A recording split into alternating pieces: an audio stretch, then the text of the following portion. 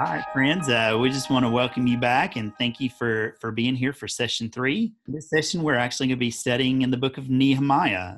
Nehemiah was an Israelite, and it would appear that earlier on, when Cyrus had given his order for the Israelites to be able to return, he had given them the option of either returning to Jerusalem or staying there in Babylon. It looks like Nehemiah was one of those that chose to stay in Babylon instead of returning back to Jerusalem. And God had really blessed Nehemiah, and he gave him a very prominent position in the king's court. Nehemiah was the cupbearer, and the fun job of the cupbearer was to taste the king's food and to taste the king's drink and make sure basically that it wasn't poisoned. So if the cupbearer survived eating the king's food and drinking the king's drink, then things were good to go. So you can imagine that being the cupbearer to the king probably was a pretty tough job. But that's what Nehemiah got to do.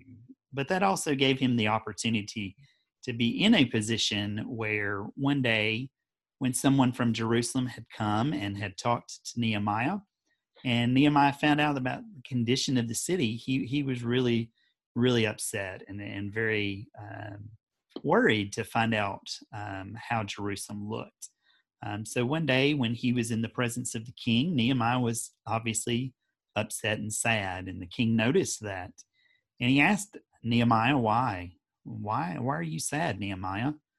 And Nehemiah prayed a silent prayer and asked God for his favor once again. Nehemiah really needed to return to Jerusalem, so that's what he told the king. God again did favor Nehemiah. The king allowed Nehemiah to go back to Jerusalem. Also gave him letters of passage so that people wouldn't harm him along his path and his journey. And when Nehemiah arrived in Jerusalem, he was able to survey the damage to the wall, and then he devised a plan to repair that damage and to help bring the wall back so that Jerusalem once again would have that security of that wall that was so necessary in ancient times. So, Rachel, this week, our preschoolers are going to learn how Nehemiah prayed for God's help. What are some of the ways that we're going to help them learn that? Well, first of all, I just want to say one of our main goals this week is to help preschoolers understand that prayer is more than just saying a blessing at a meal or even as a bedtime ritual. We want to help children learn that they can pray anywhere, anytime, and about anything. And whatever they say to God is important to Him. And so we're going to do some fun activities, I think, that will get children's attention. With babies, we're going to use a flashlight. You know, they like to see the light move around. So teachers are going to shine that flashlight on a book out of the leader pack, and it's called I Can Talk to God. And that book just shows pictures of places and times in that baby's life and in preschoolers' lives when we can actually talk to God. Toddlers are going to listen to some music on the CD. And they're going to look for, they're just going to look around the room and find things that are, that help them think about prayer and talking to God. But as the music plays, they're also going to decorate a paper on which the teacher's going to write the text truth for us, which is Nehemiah prayed for God's help.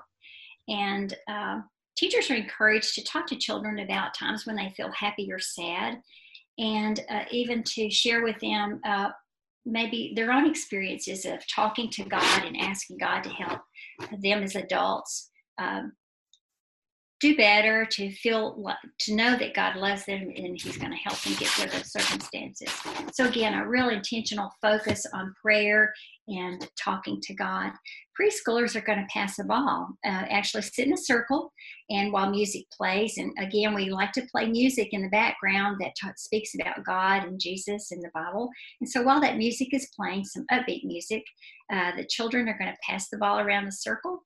Teacher's going to stop the music, and whoever's holding that ball gets to name something that he or she can pray for, and continue that as children have opportunities just to express their own prayer concerns and requests. So I think all in all, it'll be a fun day in all three age groups as we really emphasize the importance of prayer and connecting that to Nehemiah's praying at all points along the way for God to lead him and help him through a very difficult time. Very good. That sounds like great fun. I like tossing balls.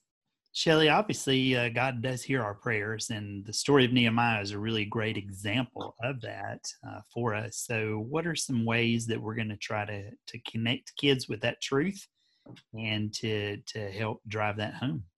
Yeah.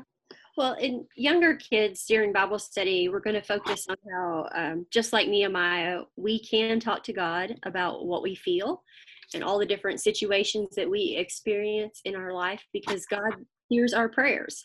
And then we're going to do a couple of prayer-based activities during our small group time.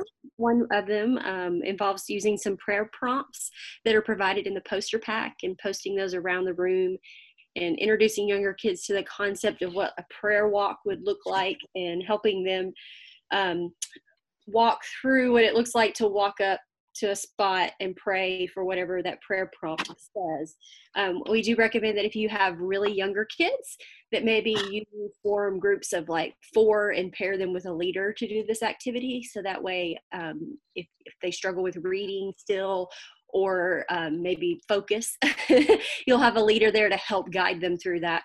And then another possible activity that you can do with younger kids is something that we are calling a Play-Doh prayer. So using Play-Doh to allow kids to form shapes that represent something that they need prayer for. So it may be an addition sign because they have a math test coming up, or a lightning bolt because they're afraid of storms. Could be the initial of somebody that they want to tell about Jesus.